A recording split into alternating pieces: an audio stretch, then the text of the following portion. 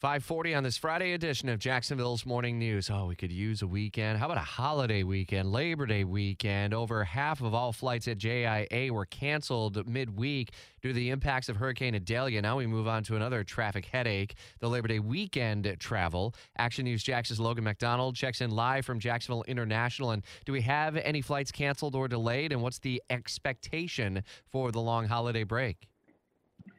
So the expectation is 57% of Americans are expected to travel this Labor Day weekend. So it is going to be busy, but it's not expected to be the travel headache that Wednesday was, when over half of all flights canceled at JIA due to Hurricane Idalia. So today things, a little bit more smooth moving at Jacksonville International Airport.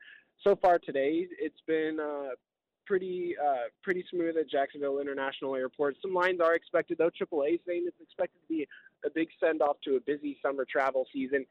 So certainly something to keep an eye on, and definitely a good idea to get out there early for those flights today. Absolutely, and good advice to pass along as well. Give yourself at least the 90 minutes to 2 hours that TSA continuously preaches. Logan MacDonald live at Jacksonville International. The FAA, meantime, is predicting that this weekend is going to be the third busiest holiday weekend of the year to fly. Only the Juneteenth weekend, which included Father's Day and President's Day break, saw more people getting on planes in the U.S.